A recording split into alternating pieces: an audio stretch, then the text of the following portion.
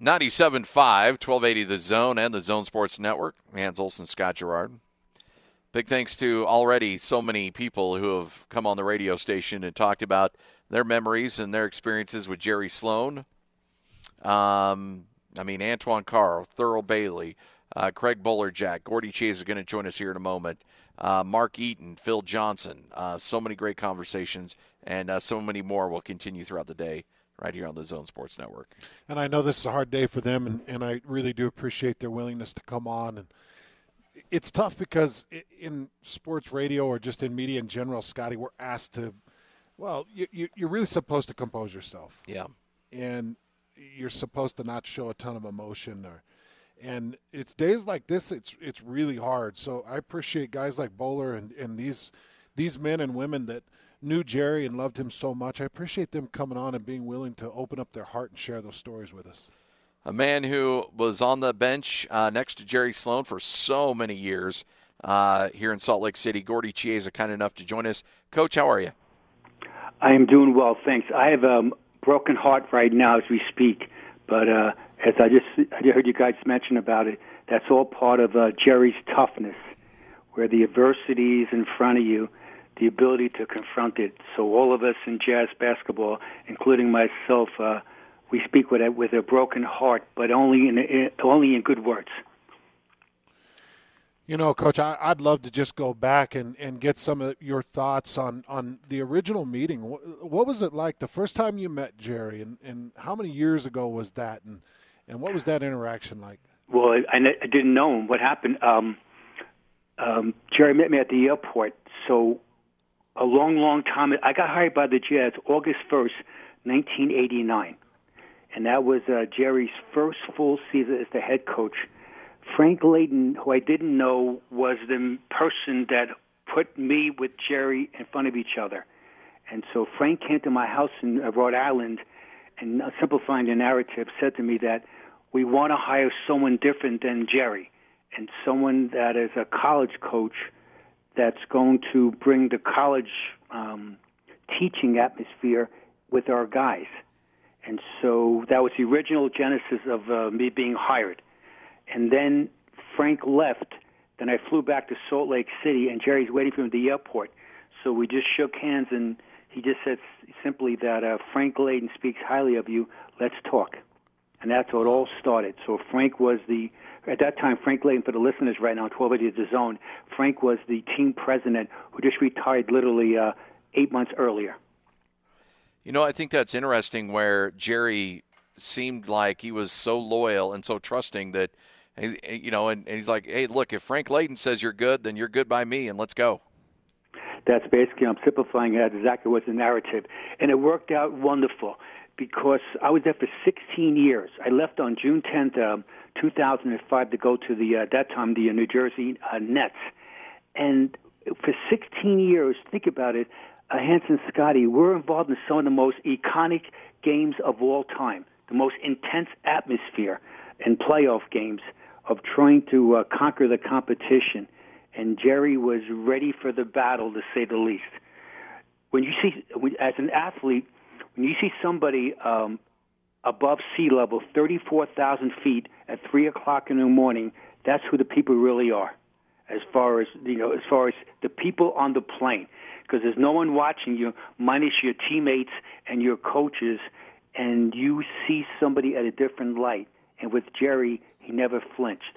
That whether win, lose, or tie, that we are going to practice well the next day or have a day off as far as resting. And then when we do practice, we'll be ready to play forward, not backwards. Gordie, I've been around so many different coaches that loved and cherished their assistants and opened up to them and took in information, and then coaches that would be flat out abusive to their assistants. I'm curious, what was the head coach assistant relationship like with Jerry, not just with you, but with all of his assistants? Oh, also Phil Johnson was involved in the equation, to say the least. Phil and I and Jerry were together for 16 years. Phil stayed longer. I moved on. So people have told me this in the NBA of Relacum, Scotty, that Jerry, I, and Phil were the longest three people together in the history of basketball, as far as the three same people coaching the team. So we were empowered, both Phil and I. And with that empowerment, though, we knew who the boss was. And so it's that fine line where we would run in practice with the ball literally for literally sometimes hours, and the rest, so Jerry could rest in practice some of the time at the intensity of the games. But we knew who the boss was. And it's that fine line where you're empowered, but you also respect absolutely the person in charge. What was it about Jerry Sloan's system that made it so effective? Because it didn't seem overly complex. It was just seemed like it was run like a finely tuned machine. The execution culture, Scott, the ability to execute in the first quarter, and more importantly, 3 minutes left in the game, that TV timeout at 2:57 left in the game as far as the execution. And so Jerry was a master of all the nuances offensively and defensively of the little things.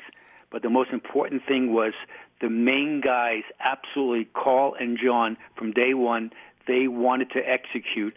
So when the main guys want to execute all the time, everyone else falls into place. So suddenly Brian Russell has a terrific career. Shandon Anderson, Howard Isley, the original big dog, Antoine Carr. Jeff Hornacek was an all-star.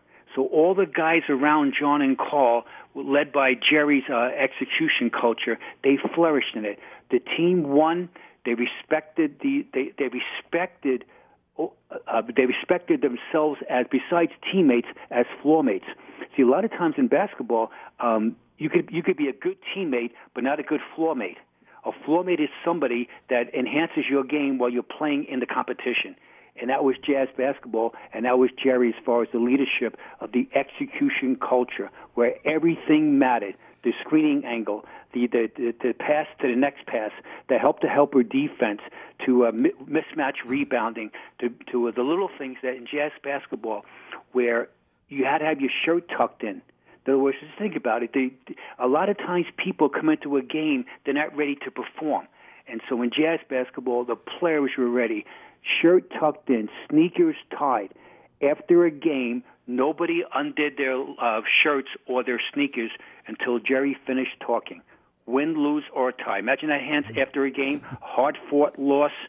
You know, people are saying people are really wigging out themselves internally. No one said a word until Jerry addressed the team. It was a short, brief, as far as a narrative, we'll say no more than a minute the most. But the players knew that we're all in this together, and Jerry was the main focal point. I think there's an indescribable beauty about that, the amount of respect to keep the shirts tucked in, the shoes laced, until coach is done talking. And I was thinking about this, Gordie. I believe there are many different reasons why I respected certain coaches. Like, I could respect a coach because I feared him. I respected a coach because he played, and I knew he played. And so I would listen because he had been there and he'd done that. Where did that level of respect come from the guys for Jerry? What was it that drove that respect? Was it fear of Jerry exploding? Was it a respect of who he was? Where did that come from mostly? It came from the ability to talk less. In Jazz basketball, there weren't a lot of words said. So when words were said, it did matter. So example, we didn't overcoach players. We really got right to the point and put them in a situation where they were trying to win. And so Jerry had this amazing ability to speak to the guys only for a few short words, and they understood exactly what he wanted to do. And then we would do the breakdown drills, etc., as far as the teaching part of it, to get everybody on the same as far as course of development. It's not one thing. There's so many things. When you're a coach, you have to be a leader. But within leadership, you have to be compassionate. So a lot of times you see Jerry as this tough guy on the sideline, which he was, absolutely. But behind the scenes, on the plane, in the locker room, in the lobby, he was a compassionate person where players trusted him. And most players that listened, and most of them did, they had a terrific career. Most of them truly overachieved, both playing the game and also economically. And that's all part of, quote, of Jerry's greatness. And Jerry never took credit for it. He used to tell me that he said to me, Gordie, like every year there's a team picture as far as for the fans and for the yearbook and stuff, the media guide. And Jerry said to me, the perfect world would be there'll be 15 players and the trainer and no coaches in the picture. Because the trainer and the 15 players, they're the most important people as far as what we're trying to do. Gordie Chiesa, longtime assistant coach with the Utah Jazz, joining us on the day in which Jerry Sloan passes away. I wanted to get your thoughts on players that came and some players left via trade or free agency and never really seemed to have that same. I can't, off the top of my head, recall a player who flourished once they left the Utah Jazz. That is correct. And that is it right. just and seems... the reason why is that the ability of Jerry and, quote, the system to hide players' non-strengths. See, a huge part of coaching, hence, in the NFL, Scotty, in the NBA, is to hide the players' non-strengths because you're playing against the world's greatest players and the most athletic people on the planet. So maybe you have short arms. Maybe you're a half step slow as far as lateral quickness. It's our job as coaches is to hide your non-strengths. Oh, by the way, the players don't believe you and they don't listen to that part of it. So it's how you say it to them, how you do the drills, how you really try to teach them to overachieve. And so those players in the era, and let's add to that, years later, after John and Carl left, how about Mehmet Okur? The guy, as far as he became an all-star, and he really couldn't jump over the Sunday New York Times as far as verticality. And Carlos Boozer and Darren Williams, he became an elite player with the Jazz. So part of it's the system. All the time, it's Jerry's superior coaching, and most of all, from the player's standpoint, it's listenability. When the players trust you and they really know in their heart of hearts that you want what's best for them, even though it's painful sometimes. See, a lot of times in coaching at a high level, it's always painful because the players sometimes don't listen totally. But once you overcome that a negative thought in their mind, the better players want to be coached up, and they make a mistake. They want to be called out because they don't want to do it again twice. And that was Jerry's absolute brilliance. All right, so Gordie, the lights shut off and the crowd goes home and everything's quiet, and Gordie and Coach Sloan head out for a drink or for some food. What was he like in those moments, away from the crowd and the noise and the attention? Oh, he had the ability to leave the game behind because you have to. Otherwise, it would drive you absolutely crazy as far as you couldn't be able to think rationally. Most coaches, generally speaking, are irrational people because the pressure to win is so incredible, especially in the NBA and the NFL, because the games are so heightened and they're so remembered by the general public. Jerry, behind the scenes, was able to really kick back and really understand that we can't dwell on what happened in the past, and that night we just got to point forward. So he would absolutely be able to understand that and to move on. When you coach for 23 years in the NBA at a high level, to say the least, a Hall of Fame coach, and when you play as an all-star in the NBA, you get it. You understand it as far as what it takes to be consistent. Like anything else, the players, they want to be coached, but they want to be consistent about your personality, and that was Jerry. It seemed like from a media perspective, more often than not, if Jerry was going to be critical about his team in the media, it was sometimes more after wins than it was losses. And that is correct. That was by design. So because what you want to do is a message where you won the game, but we know that we didn't perform well.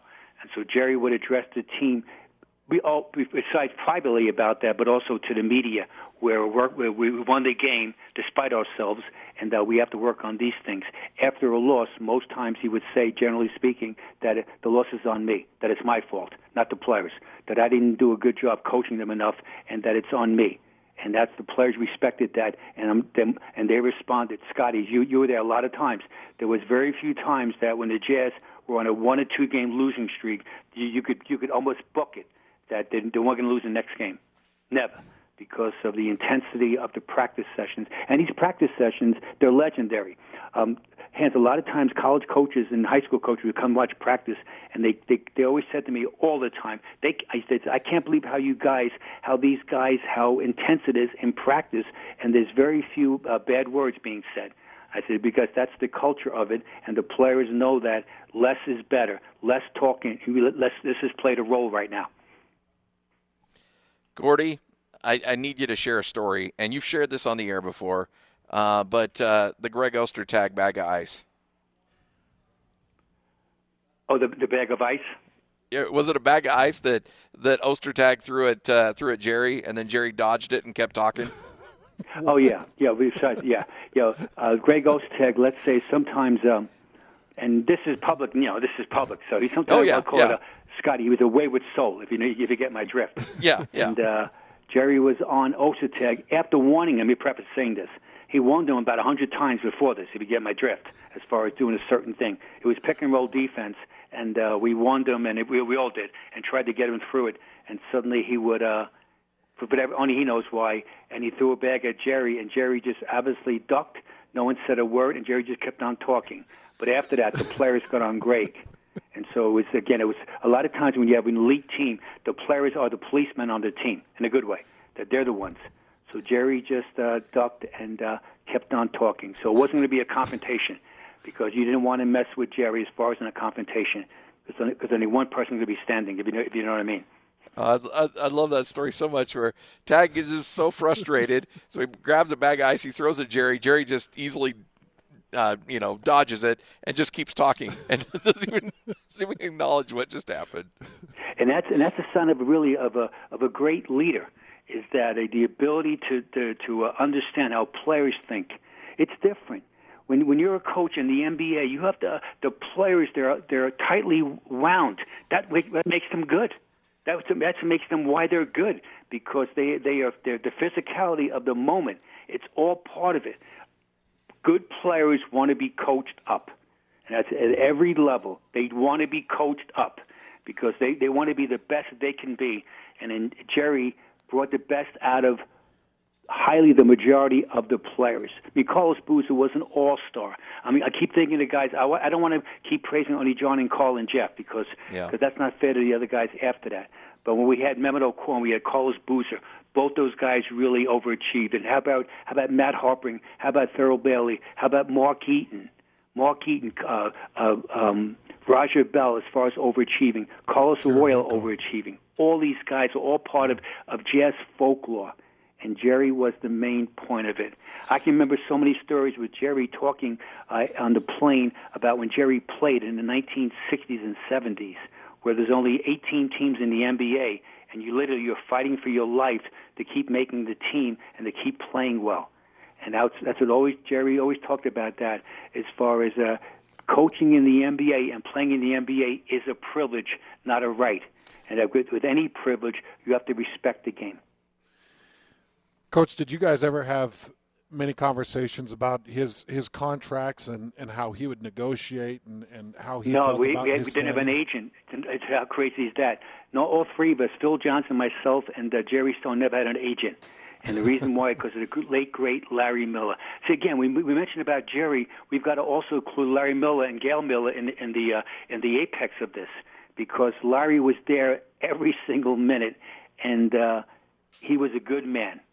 I know. Today's with the sadness of Jerry passing on, but also with Larry Miller. There was nothing like it, Hans, because we all worked in lockstep. We always didn't agree, and that's perfectly normal, not agreeing all the time. But once we left the room, we were in lockstep as far as this is what we're going to do. It's best for Jazz basketball. So when we negotiated with Larry and with Frank Layden, later on Tim Howells, who's vastly underrated as far as helping Jazz basketball, we negotiated. It was a very, very small negotiation because they knew the value of Jerry. Hopefully, other people involved in the equation, and we knew what the situation was unique in a positive way, and we stayed there for such a long time, and that's the reason why. There was so many instances of let's just look at the coaching staffs today. I mean, you've got it seemed like one coach for every player. I mean, these staffs are just enormous. You've got analytic guys. You got computer guys. You got player development guys. And I'm not knocking it. I think it's great, and I think it's helping the evolution of the game. But, Coach, for so many years, it was you, Phil, Jerry, Kenny Nat, Mark. Just it was just a handful of guys that made that team go. And I got to imagine that you look back, and I can't, that would be unheard of in today's game, Coach. That is correct, which means that we're all empowered, that all of us hopefully had a certain expertise, and we were able to run with it to the ultimate, and the players respected it. So when Phil and I were talking practice, there was no drop-off as far as listenability, and what we're saying is absolutely what we're going to do. And that was Jerry empowered us because of his belief in all of us as people. Let's fast forward it now. So what happens now, and just in generally speaking, is that when you have so many people talking in practice or talking in the locker room, that the message is lost. And again, in jazz basketball, less is better. Less is better, meaning less words, higher intensity, and that's able to perform at a high level, both as a team and also individually. So it's not a question of how many people on your staff. It's the people on the staff and what they can do as far as bringing out the best out of each player most of the time. See the words I'm using? Most of the time. And that was jazz basketball in yesteryear, and hopefully it will continue in jazz basketball with Donovan Mitchell and Rudy Gobert and Joe Ingles and that crew as far as them going forward. Coaching in the NBA, there's nothing like it. The intensity of what you have to do, the words you use. Sometimes you take a step sideways to go 10 steps forward, because when Jerry did that with Ostertag, when that infamous ice thing came at Jerry's head, he said indirectly he went 10 steps. He went one step sideways to go 10 forward with the team. And that's smart coaching. That's savviness. That's the ability to see the big picture, even though at the moment of intensity, many people are going to overreact to certain things. So what you want to do is you want to be an intense person that still is under control in their actions. Gordie, before we let you go, there are certain times, moments, stories that I reflect on when I think of, coaches like Lavelle and some of my other coaches that have passed. What times, what moments, what things will you reflect on when you have some private time and you want to reflect on Jerry? What are one or two things that you'll recall and put a smile on your face with? Our personal conversations about life, about our families, about growing up. Jerry grew up on a farm.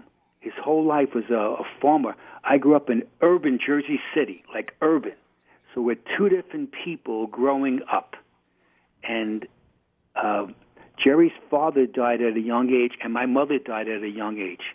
And so we had this commonality as far as just that part of it, but also as far as two different people, two different backgrounds coming together. And so it was our personal conversations that we had about family, about life, yes, about NBA and about pick-and-roll defense, but it was way beyond that. I'll remember the most.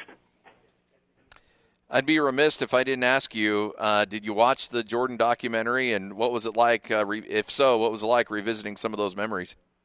Scott, I did. I watched all of them, and it was absolutely well done. My memory of it was Jordan's greatness.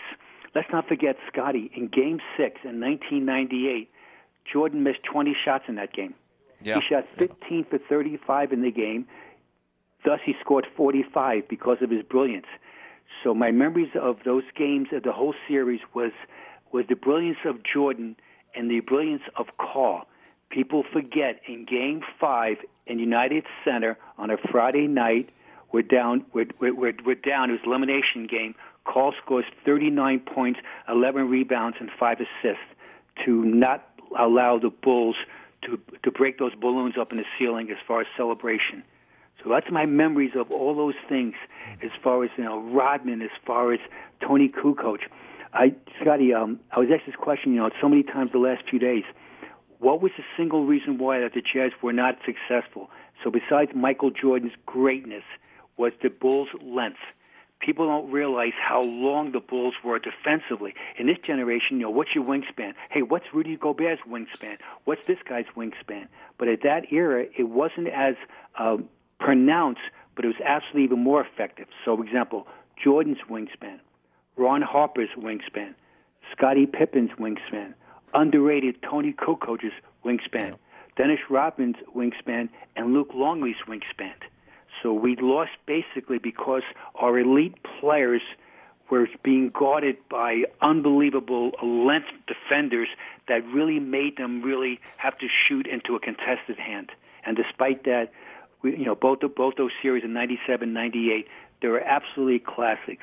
And you know the metrics of it.